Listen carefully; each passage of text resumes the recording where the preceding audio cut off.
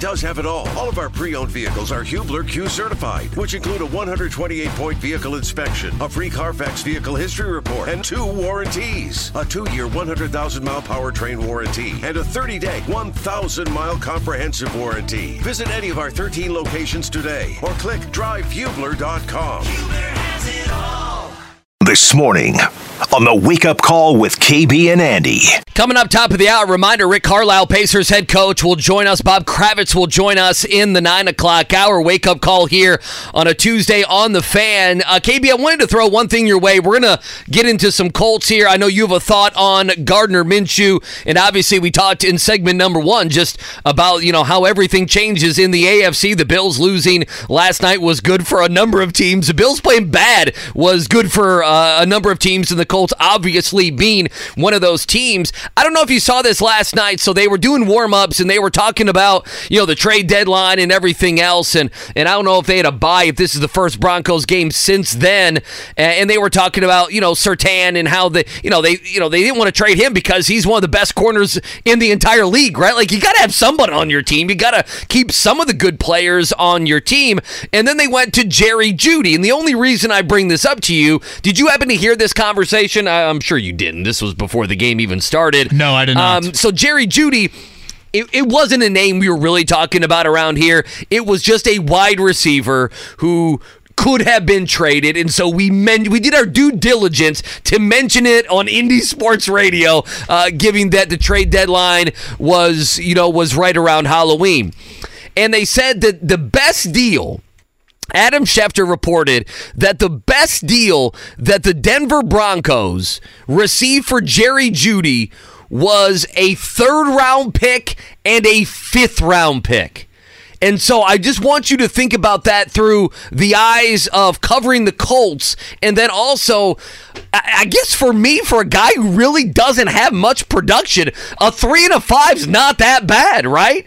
Am I wrong there? I'm like, damn, a 3 and a 5. If you really didn't like him, I don't know. I mean, a 3rd-round pick that has a lot of value in the NFL. A lot of people think, and that could be easily, obviously a top, 90 pick or whatever it may be, 85 pick, depending on what the team was. I guess, what are your thoughts on that? I didn't want Jerry Jeudy as a Colt. I don't think you did either. But a 3 and a 5, and we talked about that. I don't know. At least that's a little bit interesting. Seems a tad rich. Did Jeudy do anything last night? I mean, what do you have? 2 or 3 catches? No, I mean, Jerry Jeudy has Carlin been... Sutton was the one that made the bigger plays for Denver.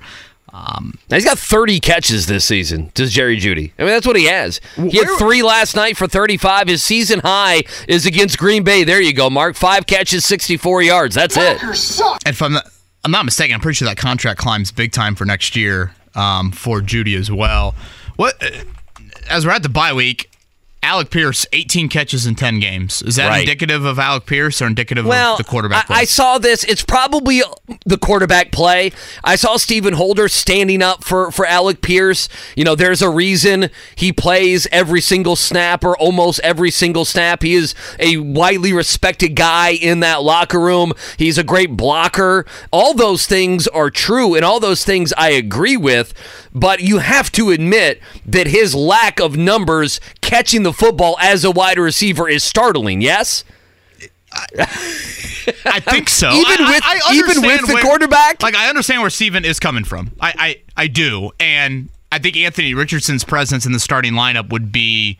I'd be very curious to see Alec Pierce. There would be more deep shots to Alec Pierce. There's no doubt about it. And again, Pierce doesn't need a lot of targets to impact the game. I mean, if you're a deep ball guy and they throw 3 to you in a game and you catch 1 for 35 yards and you draw a pass interference penalty for 25, right, that's impactful. And it obviously keeps the safety deep and those things. But still, I just, that is such a small number. I can't totally get away from it. Like, they're peppering Michael Pittman with targets. Pittman might have a career year. He might have the most catches and targets. He's going to have the most targets and catches of his entire career. One thing I did want to mention on Minshew, and it's very alarming to me, and this kind of dates back to the feel-good Minshew in September and I guess early October, Andy. He's coming in relief. He's the Mariano Rivera. Here he is out of the bullpen, and look how well he's playing. And to be fair, that was really accurate. When Richardson got hurt, whether it was the Houston game or whether it was that Tennessee game, Minshew came in and was really flawless. I mean, efficient, didn't turn the ball over. Much more of the back of the baseball card that he has been throughout the large part of his career. But when teams have had chances to game plan for him, Andy, he has not sniffed the normal kind of Gardner Minshew. Again, let's go back to the baseball card numbers. Just to throw a couple things at you. In relief this year, Andy, Minshew, 76%, no turnovers, quarterback rating of 109, yards per attempt is over 8. For those unfamiliar with those numbers, those are great numbers for a quarterback. When he has started games, that completion percentage drops 15%, 76 to 61. He has 11 total turnovers. Again, none in relief, 11 as a starter. His quarterback rating drops 30 points. His yards per attempt drops a full 2. That is a big number, 2 yards per attempt. I mean, they've hit him the last 2 games. Down to 6.4. So it's almost one of these things now where the teams get the full week. The blueprint is there. We load the box. We press man the Colts. We make Minshew get away from his first read. And again, he looks like a panicky, jittery, gun-shy quarterback that at the first sign of distress, he flees. And I don't know or believe that this is going to change. The thing that I'm trying to remember what week it was. Like, those are stark numbers. Yeah, if it was the Baltimore game, I'm trying to think if it was, it was somewhere in the middle of the season here, the last month or so. I remember we did the conversation. I may have even brought up the topic of, okay, now that Minshew is going to be the guy, and we knew that Richardson was going to be out, the conversation was, does that change now that teams know that Gardner Minshew is going to be the guy? And, once they have time to game plan for him, what is that going to look like, right? And I think that was the question that we had. And at the time, we figured the answer would kind of be like this, that the numbers and the thought around Minshew would be different. And now that we look at the last couple games and really the last, what would you say? Cleveland, he had 305 yards, so it's hard to go there. But the last several weeks, we have kind of felt that way. Even when he's put up big numbers, he's turned the ball over, which has negated so much of the yardage that he's put out there, the touchdowns that he's put out there. I wrote down for a topic today, it's interesting you brought it up. Do you feel different about Gardner Minshew than you did? Gardner Minshew, I feel worse. Okay. And I think there's this misconception, Andy, of no, this is just who he is. What we've seen over the last few weeks. No. This is worse than who he is. I want to make sure that that is clear of the Minshew that we have seen here as a starter in 2023 is not the guy that we saw in Jacksonville when he started there. It's not even the guy that started a few games in Philadelphia.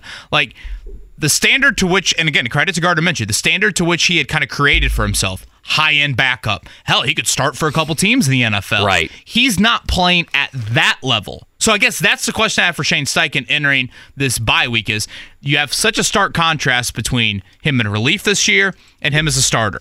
And again, him as a starter has not even been at the level that he usually is. Why? How do you get back to his normal standard? I guess I feel like the Gardner Minshew that we saw in some of these games where we came in here the next day and we said, man, he's the best backup in the NFL and he could start for a number of teams. That analysis probably also was wrong. Well, does that make sense? It's somewhere. Yes. It's somewhere. He can't be this bad. But at times we also honored Gardner Minshew like he was a legitimate starter in the NFL. When the reality is it's somewhere in the middle, which is why he's a good quality backup, and that's what he is. Does that make sense? Yeah, and plus I'm curious, Andy, if we said that after Houston, when again he came in relief, sure, and after Tennessee when he came in relief. That's always a feel-good story. Oh, starter gets hurt during the game. Here comes the backup. He's warming up. Here he comes in off the bench. He's got long hair and he likes jean jackets. And, all the questions. He didn't take any reps all week long, and look at what he's doing in the game. Minshew magic. He's got a little verbiage that goes to his name. But what's the best game he's started this season? Yeah, I mean, winning-wise, it would be Baltimore because no turnovers. And Matt Gay saved his ass. And Matt Gay kicking 55-yard field goals. There's not this ringing endorsement of, that is the game. And we lost games last year as the Eagles starter, and that team was a Super Bowl team. Again, there is a part of it of, he is a backup quarterback, but I want to make sure that our audience realizes that, even normal Minshew, we haven't seen. He has played below his normal standard as a starter. Now, again, you can look at that glass half full and say he can't play any worse. And I mean this 98% serious. That dude needs to have the bye week of his life. That dude needs to act like it's Little 500. He needs to act like it's 7 Monon Bell week, 7 Monon Bells. You're all about tailgates. You're all about mind-altering drugs for Gardner Minshew over a 7-day period. Have we decided Joshua Tree for a few days and then up to Vegas to cap the week? You ever seen The Sopranos? Remember when Tony Soprano did peyote? Wasn't he out in the desert? That's the kind of thing you want to see Gardner Minshew do, which I appreciate. By the way, I think just Joshua Tree, and he just kind of goes on a retreat for himself. So nothing in Vegas. I was living with a pack of coyotes. Is he the Vegas guy? He doesn't come across as the Vegas guy. I would think that'd be a good balance. Reset Joshua Tree and then just amp it up. I'd love to go to Vegas. Living with the earth. Or Vegas. That's what he's doing. Flying to Palm Springs. It's a very small airport, but a beautiful area. All I need's a knife and a hole, and I'm good. Tom says something that I think I was trying to hit on yesterday. Again, I think he's gun-shy, Andy. I think it's from the turnovers. Tom goes from... I agree. My perspective, Minshew seems to be focusing on not turning the ball over the last couple of weeks. I think that's exactly what it is. I think he's gun-shy from it, and the scar tissue from those turnovers has clearly impacted him. The issue, Andy, is you could survive Carolina and New England with his performances. Right. I don't know if there's anyone else on the schedule you can survive. Well, that's my question. It would be... And boy, you would say, well, give me the happy medium here. Give me the middle. And I'm like, well, you're not going to get that from Minshew probably. So would you rather have safe Gardner Minshew, which, by the way, he did turn the ball over on Sunday. So it's not like when I say, well, you got safe Gardner Minshew, that you're not getting 0 turnovers. You still had an interception on Sunday. And again, if you're playing someone better, if the Patriots are better on offense, if they can kick field goals, yada, yada, you would have been in trouble in that game. I guess my problem is I feel, KB, that if you get gunslinger Minshew, you're going to, A, get away from the running game, and B, you are absolutely going to open yourself up to turnovers, fumbles, and interceptions. There is a happy medium. But can they do the happy medium? Can Minshew? Let's make it clear. How do they find that, though? Well, the Minshew we've seen over the last couple of weeks, dink and dunk central, virtually no substance in the passing game, has protected the ball pretty well. 1 turnover in the Carolina and New England games? Andy, that's not getting you a 5-2 record in the final 7. That's not getting you a 4-3 record. It's winning you 1 or 2 more games the rest of the way. Get a little bit more. Right. And yes, by that, you are going to risk some things. But if you want to get to 9 or 10 wins and continue to be in the playoff picture come the new year, you're going to have to get a little bit more. Let me ask you this. What's the number of attempts you want to see from Minshew? Because, we've seen it all the way from, we've seen it at 23, 55, 26, 28. Is it 30 to 3? Is that a good number? Do you think? I don't know. That seems high. I've never really focused too much on attempts. 28-ish. Well, that's what he was on. That's what he was on Sunday. And again, and not all 28s are created the same. Obviously, can you be more efficient within the 28, and therefore teams aren't necessarily loading the box to the nth degree? And now that opens some things up for Jonathan Taylor, because I think the lack of passing game production is creating more difficult running opportunities for Taylor. And I think you felt that. Especially in the second half, in the last couple of weeks. Again, Pacers-Sixers tonight coming up at 6:30. Some great Kevin Garnett audio I want to get to here a little bit later. Rick Carlisle going to join us in less than 10 minutes. Again, Miles Turner waking up this morning in full prayer mode about seeing Joel Embiid on the injury report with a hip injury. It's a big hip from Joel. That is a large hip. Yeah. It's a large hip. Certainly. JMV and I have disagreed on this. Prior, because again, he obviously is such a Turner backer, and certainly Turner has delivered for JMV in that realm. But it is amazing to me how Embiid has absolutely dominated the Pacers throughout his career, unlike any other Eastern Conference team. Pointed this out, but I think it's worth repeating, especially after Embiid went for whatever he had, 37, 39 on Monday night or on Sunday night. No team in the Eastern Conference he averages more points against than the Pacers. 30, I think it was. It's 31 now. Is it up to 31? I'm looking at it's 31.2. That's the updated number with last Sunday night's game. Yep. And again, my thing is don't let him go career on you. Like he has career nights against the Pacers. Yeah. You know, you look at the Raptors, it's like 23 a night. The Knicks, 25 a night. The Heat, 23 a night. Miles, to be known as one of the best rim protectors, defensive players in the NBA, it shouldn't be.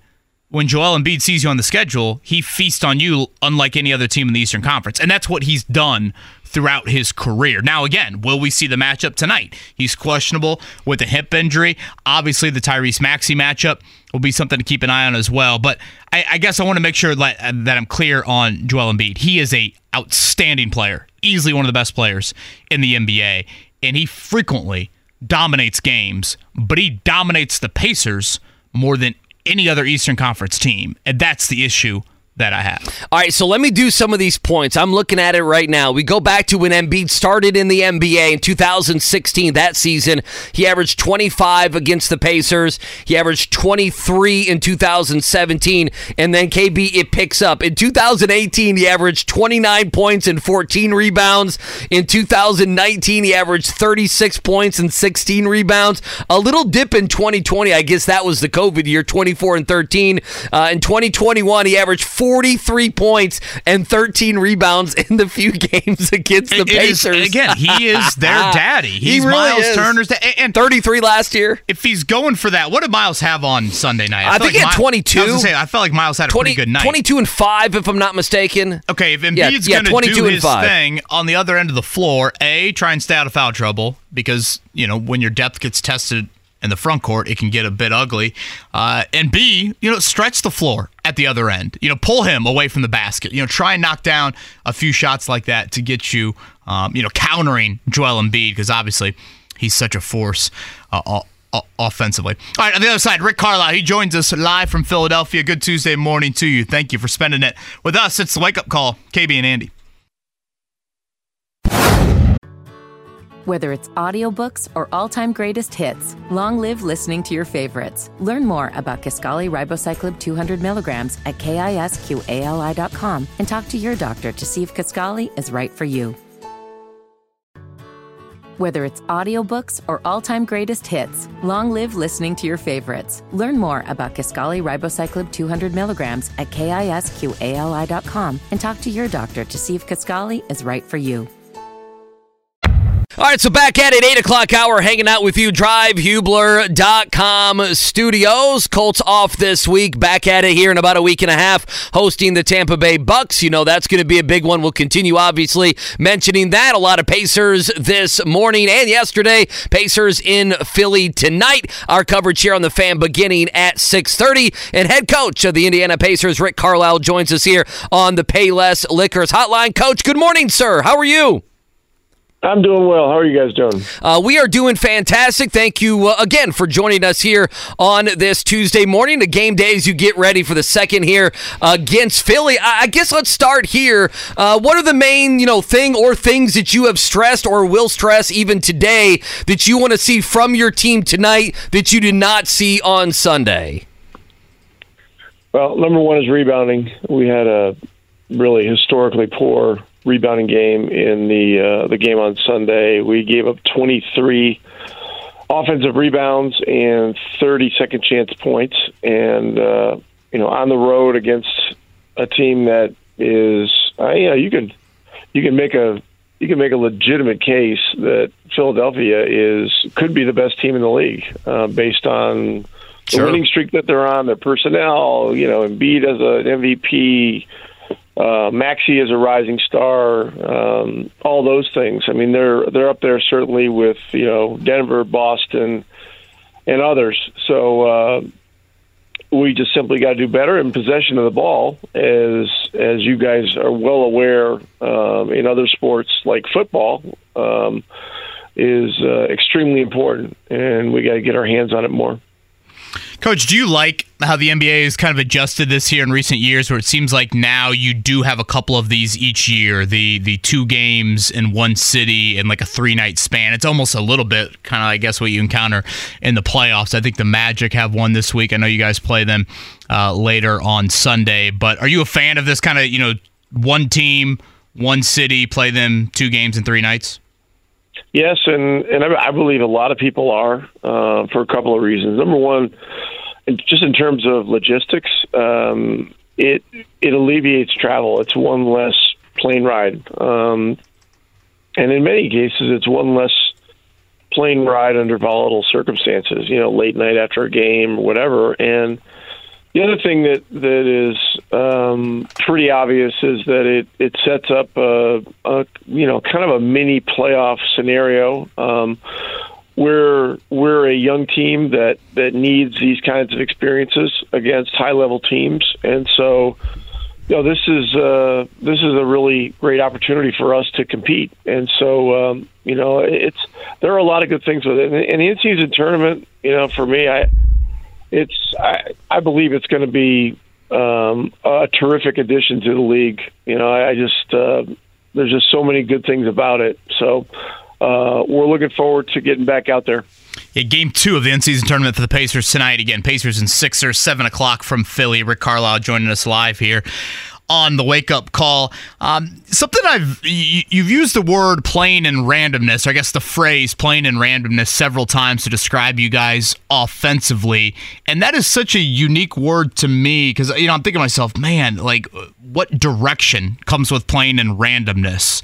So I was hoping you could expand a little bit on that. When you want to see your team playing randomly as a coach, where is the direction in that? Because to me, random is not a word that coincides with like direction, if that makes sense. Well, we want to play in an unpredictable manner for the opponent, and I believe it can be a very positive thing to play unpredictably amongst each other, because if you're an athlete, the athlete thrives on reaction. The athlete is trained in whatever sport it is to be in great condition, to be strong, to develop instincts. But you want, as an athlete, I always felt as a player that if I was in motion and wasn't exactly sure when the shot was going to come, I could just look, react, and that it would happen. It would just happen in real time, as opposed to running plays and knowing exactly where the shot should come. In some cases that builds up a little apprehension. And really in today's NBA, teams defensively do such a good job of guarding situations that it's really become more of a league of making plays instead of calling plays. So that's probably as basic a way to explain it as I can. But for us, the elements, the important elements of randomness, number one is speed or pace. Number two is using the space on the floor and creating random pressure on the rim and being unpredictable. I mean, those are the big things. Rick Carlisle with us here, Payless Liquors Hotline. Coach, and I'm blanking here. KB, you maybe can help me. It was after Utah or the Milwaukee game where you said, hey, Benedict Mathurin, I think it was Utah, this was his finest moment as an Indiana Pacer. And so, obviously we're having you on after the first Philly game, so things have maybe changed. But you look at that Utah game with Mathurin, you look at that Milwaukee game as well. There was a point he helped strip Giannis of the ball in that Milwaukee game, and he's pumping his fist after a great defensive play. I would imagine you had to love that as a coach. You had to love him stringing, even rebounding the ball, stringing those 2 games together, Coach, and maybe not the best game from him on Philly. So what is the coaching going on there when a young player like that has 2 extraordinary games and then a lesser game against Philly on Sunday? We get ready for tonight. What kind of coaching is going on with those 3 games, from really good games to a game that's just, so-so, I guess? Well, you've heard of good to great. It was probably decent to bad. if we're going to be honest, we're going to make a little bit of a joke out of it. But the reality is that the two games that you mentioned, Utah was first, Milwaukee was second, and in those games, Ben played two of his best all-around games as a Pacer. The rebounding numbers were terrific, an average of 10 per game. And you saw, I believe, in the Milwaukee game, his follow dunk, on a weak side crash that was, took it from, whatever it was 6 to 4 point deficit and got the crowd into it. And then, he was in the middle of a lot of defensive stuff. So, to me, the lesson here or the description of the situation is that, as a young player,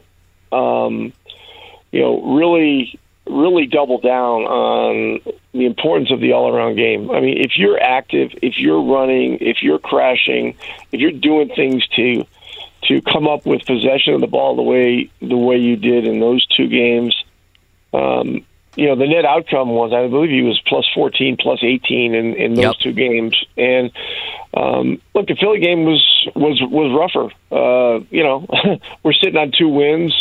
We go in there against a team that's super hot, that really defends well. They present some different types of situations, and as a team, we didn't play well for the majority of the game. Now we got hot later in the first half. We actually got the lead, in the fourth quarter, but it was very short-lived because the offensive rebounding of the Sixers came back to bite us. But for Ben Mathurin, who I know he's one of KB's favorites. He is. Almost named my son Mathurin, actually. Well, I think KB's actually not happy that I asked the Mathurin question. I think he wanted to ask the Mathurin question. Off-air, so I should have asked about Maxey and his growth as a player, so I apologize, Coach. Well, but back to the point, when you have that kind of impact on the all-around game, and when you're really into the game doing other things besides just scoring, your defense is going to pick up as well, and that's what we saw, down the stretch of the Milwaukee game, as you mentioned. He's Rick Carlisle again tonight. Pacers and Sixers. It is game 2 of the in-season tournament. Our coverage will begin at 6:30 Philadelphia for the second road game against Philly this season. Coach, I forget which game I was watching the other night, but all of a sudden they come back to start the second half, and they're like, halftime adjustments. What do you think the coaches made? Halftime adjustments. I'm thinking you'd be the perfect person to ask. How real are halftime adjustments compared to in-game adjustments? Like, I almost feel like, and this is a little bit honestly the media's fault, like we just alienate changes that could happen in the first quarter or the second or the third, and all we talk about are halftime adjustments. Yeah, the halftime break creates an obvious sort of subject matter for that. Teams get to go in and talk about things, so it's logical that adjustments would be talked about, but your point is very accurate. There are adjustments going on constantly during the game, whether they're matchup changes, adjusting to guys coming in, going out of the game, adjusting to coverages. Teams hop into a zone. You've got to be ready to run your zone offensive actions, etc. So I don't know. On some level, your point is legitimate. It's probably more played up than is actually a factor, just merely because there are adjustments in the game going on nonstop, especially in the NBA game where there are. I think somebody once told me, I was on one of the committees with the league, and they were talking about the challenges of officiating the NBA game. I think someone once said there are 6,000 or 7,000 events that happen in an NBA game. So you're talking about 100 possessions. Do the math. I mean, each possession, there's a whole lot of stuff going on, and so a lot to digest and a lot to certainly adjust to as the whole thing is happening. You get a chance to catch up with David Letterman the other night. Saw he was courtside. Well, I did, and I just when I was with Dallas, the year we won the championship, we did a top 10 list. Our team did, and it was set up remotely, so we were down on a practice court, and I forget what the question was, but it was funny, and so I'm a long time admirer of his, and so I wanted to go shake his hand, let him know I was a very long time admirer, and thank him for coming to the game. He's from Indianapolis, went to Broad Ripple High, is what my understanding is, and really just one of the absolute iconic television figures of all time. So it was pretty cool. He was very cordial. Somebody else asked me this question after the game, and on that particular night. And if you're interested at all, you can go to YouTube because it's on YouTube. The 2011 team, David Letterman, blah, blah. Jim Carrey was the guest. Oh, that's great. Yeah. And so they were actually talking about some of the stuff of, me looking like Jim Carrey back in the day, I guess, was when I had more hair. But it was a very interesting conversation because people they were talking about it, and he said, "Yeah, no, people tell me that I look like Rick Carlisle," which I never even dreamed that was even could ever be a part of the conversation. But anyway, that was memorable, and it was great that he could be there. KB, I don't know if you can see this, but if you Google it, I am looking now. These pictures are picked out. Obviously, I'm looking at pictures of you next to Carey. That's outstanding. Next to Jim Carrey here, and you guys look more alike. I never thought of that in my entire life until you said that. So there is at least a little bit of a resemblance. That's fantastic.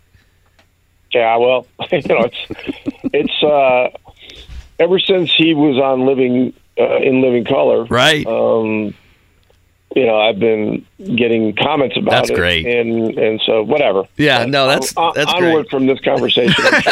That's great. The only thing I was going to say to clean up the David Letterman is these TV guys, Coach, when they get out of TV, they either keep the same TV persona or they grow a big beard because they never were allowed to have facial hair on TV, whether it be local or national. So that's why Letterman's got that going on, no doubt. I wanted to ask you this. I followed Maxie a lot in following UK at a former job, if you will. So I saw him a lot in college, and then he was on a very good team with Emmanuel quickly, and then he's grown from 8 points a game to averaging 29 points a game, had the 50 piece on Sunday.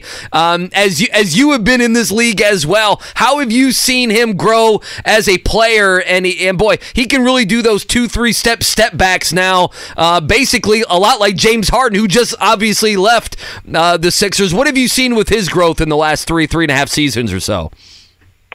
Yeah, when he was in the draft, whatever it was, 3 or 3.5 years ago, one of the things that was interesting, and there were certainly comparisons with quickly, body type, ability to score. There was some uncertainty as to whether he could really be a true point guard. And the other thing that was interesting about him was that he did not shoot a lot of threes in college. He was more of a mid-range player. So he's made really big adjustments to his game. He's gone from a guy that was not shooting many threes, I don't believe, in his first year.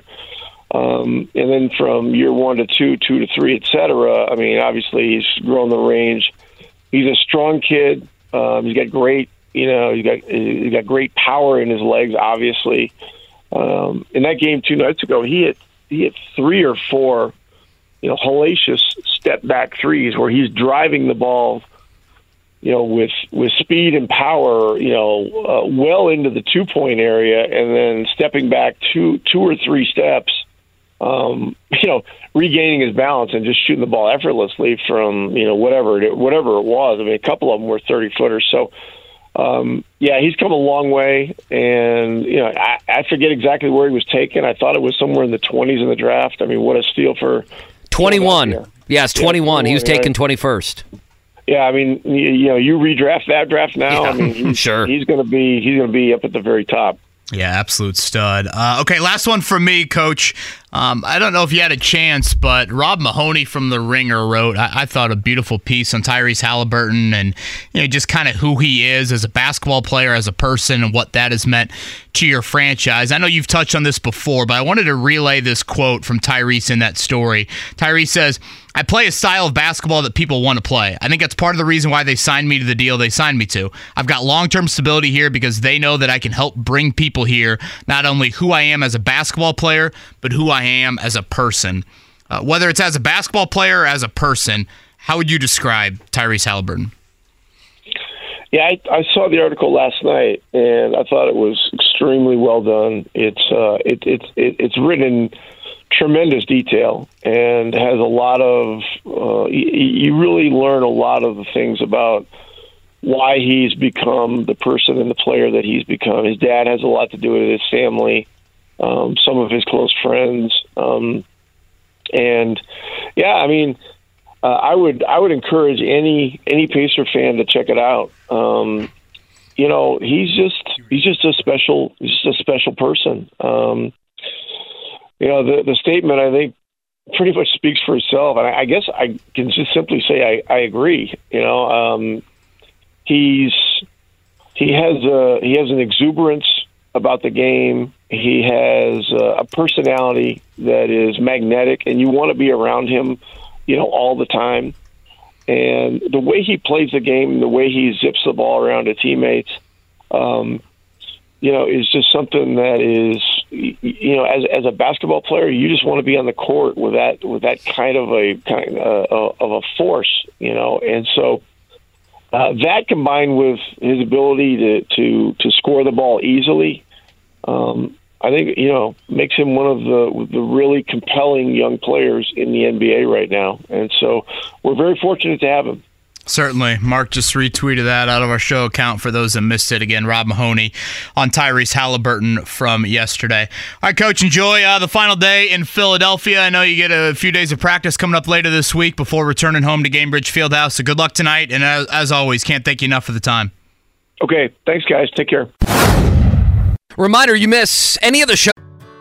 Whether it's audiobooks or all-time greatest hits, long live listening to your favorites. Learn more about Kisqali Ribociclib 200 milligrams at KISQALI.com and talk to your doctor to see if Kisqali is right for you. Here, you can catch out the podcast, 1075thefan.com. We appreciate Pacer head coach Rick Carlisle joining us earlier in the show. You heard the promo there for Jake Query and Company coming your way at noon. JMV coming your way at 3 o'clock. All right, let's head on back to the Payless Liquors hotline. Been a few weeks since we caught up with Bob Kravitz. You can now catch his stuff. Just type in bobkravitz.com. Bob, good morning. How are you today, sir? I am tremendous. How are you guys doing? We're great. Thank you. Thank you for joining us. Before we dive into Colt stuff and Pacer stuff and college stuff, you've been following sports for a long time, so I know you have to have at least a snarky opinion on two things: the Jimbo Fisher firing and $76 million buyout, and then the woe is me, we're America's team coming from Jim Harbaugh. You have to come on. You got to have something for us on that. I know you do. Everybody's a victim in this world. I'm telling you. I mean, the sheer audacity of Jim Harbaugh to cheat, or at least have somebody else cheat, and then say that the world's against us and we're America's team. The audacity of that guy. As far as Jimbo Fisher goes, hey, look, we saw IU spend a lot of money on Tom Allen. I'm not feeling too sorry for Texas A&M. They got plenty of cash, but when has Texas A&M ever been great? Couldn't agree more. Yeah, we talked about this. When have they ever been great? I mean, they had their Johnny Manziel days, but otherwise, I don't remember them really being a national player in Alabama or Georgia or somebody like that. So I don't know what they expect, but yeah, I don't have strong feelings about Jimbo, but don't get me going on Harbaugh. Bob Kravitz, the new URL, again, it's just bobkravitz.com, right, Bob? Yes, I got that taken care of, and it's much simpler this way. I was going to say, 2023, getting that smooth URL. I like that. Not a given, so great work. You didn't have to pay someone in China who owned BobKravitz.com or anything like that. Good for you. Or maybe someone in New England, probably. Sent him $20,000 or something, yeah.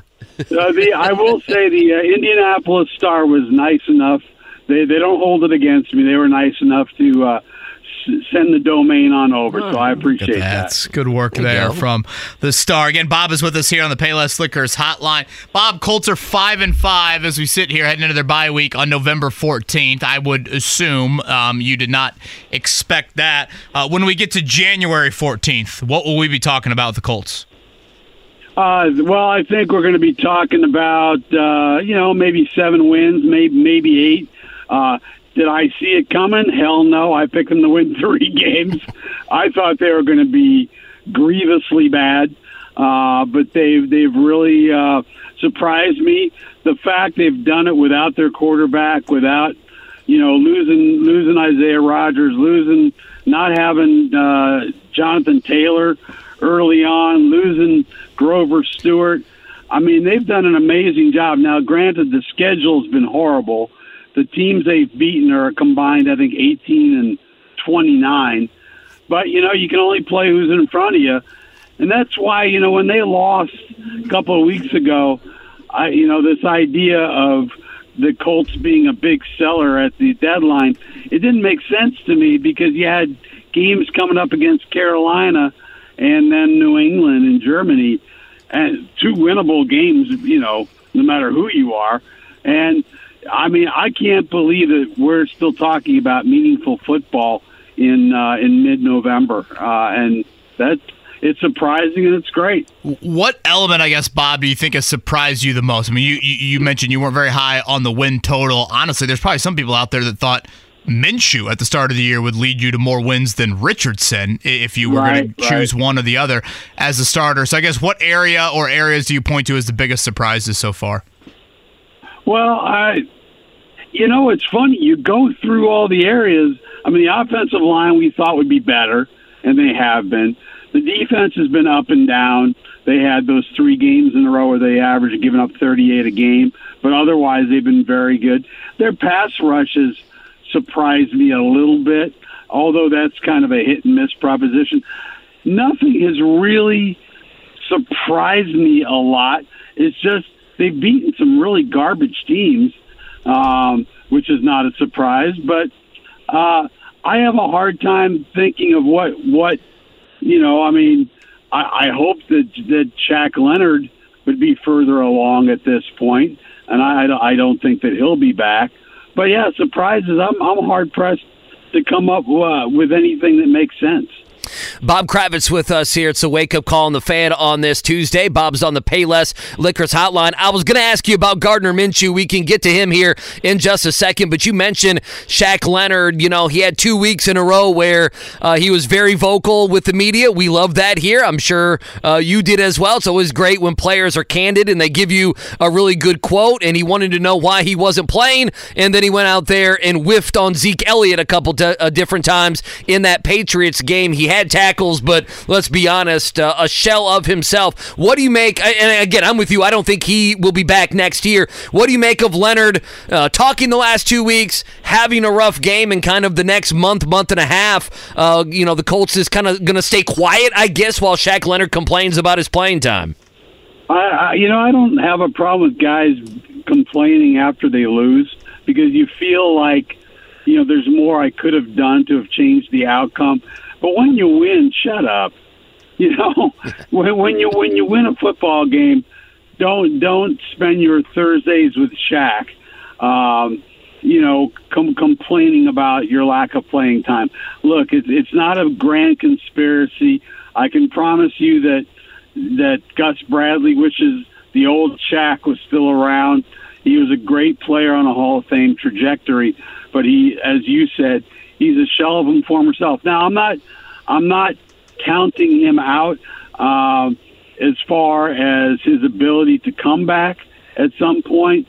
I mean, we see great athletes come back from these devastating injuries, not the least of which was Peyton Manning, who after his surgery couldn't throw the ball 10 feet. So I think there's still hope for him, but, man, he better get it together quick.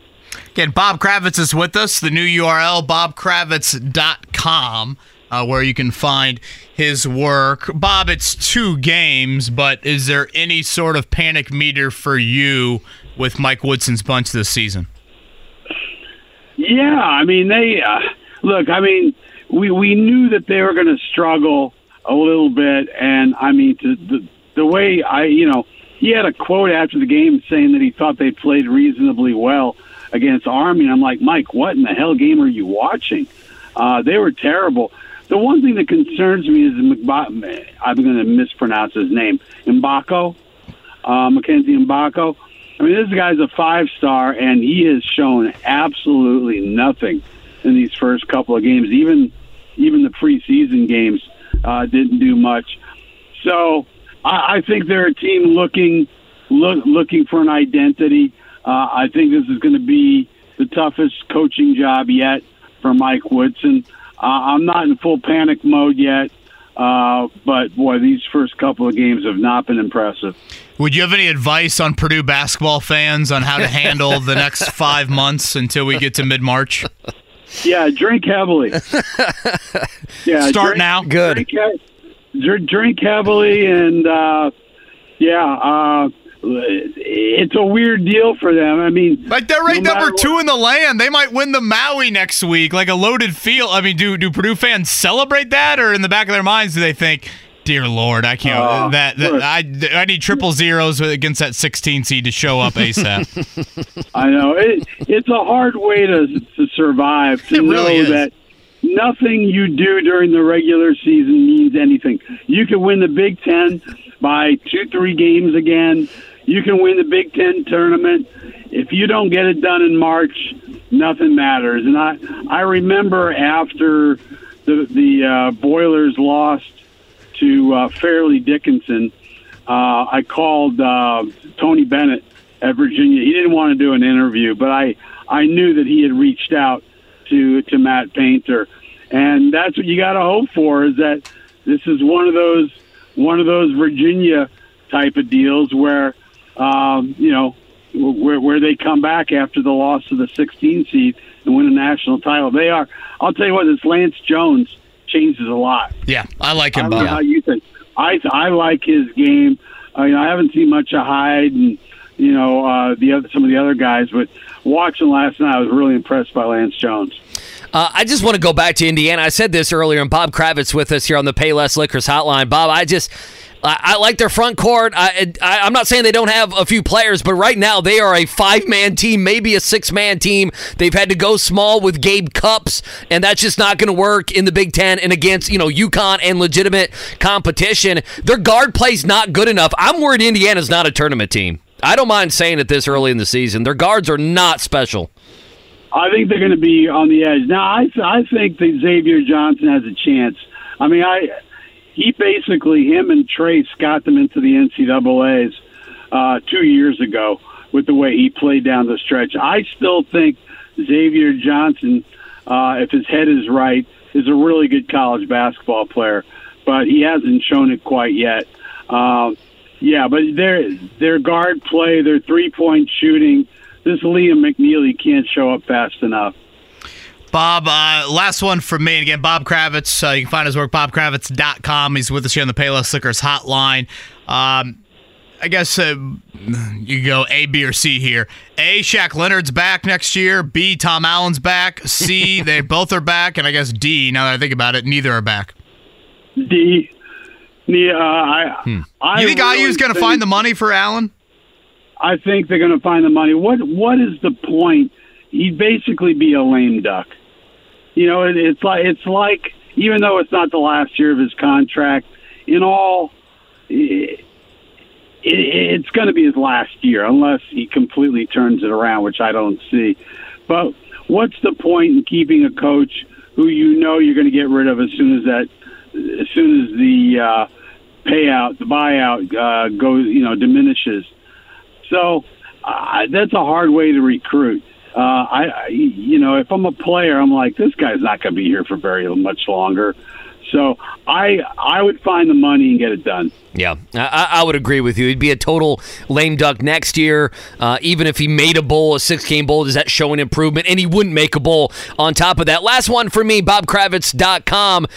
What interests you about the Pacers here the first couple weeks of the season? Some nice wins, obviously a couple losses. We saw what happened in Philly on Sunday, Philly again tonight. But 6-4, if they trend this way, they'll be no doubt a playoff team. What have you seen with them over the first couple weeks of the season?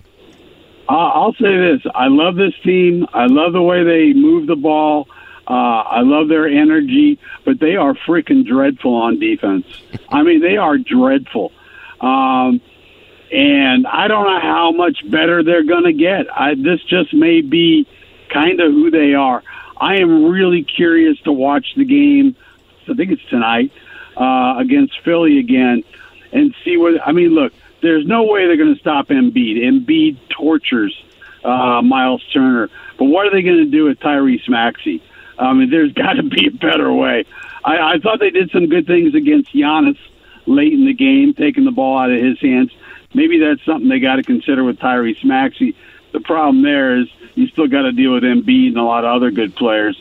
But I think tonight's going to tell us a lot about, which way this team is trending.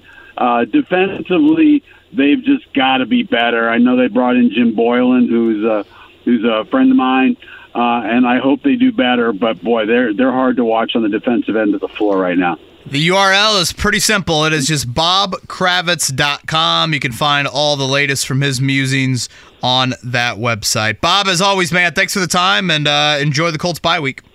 All right, appreciate you guys. Thank you.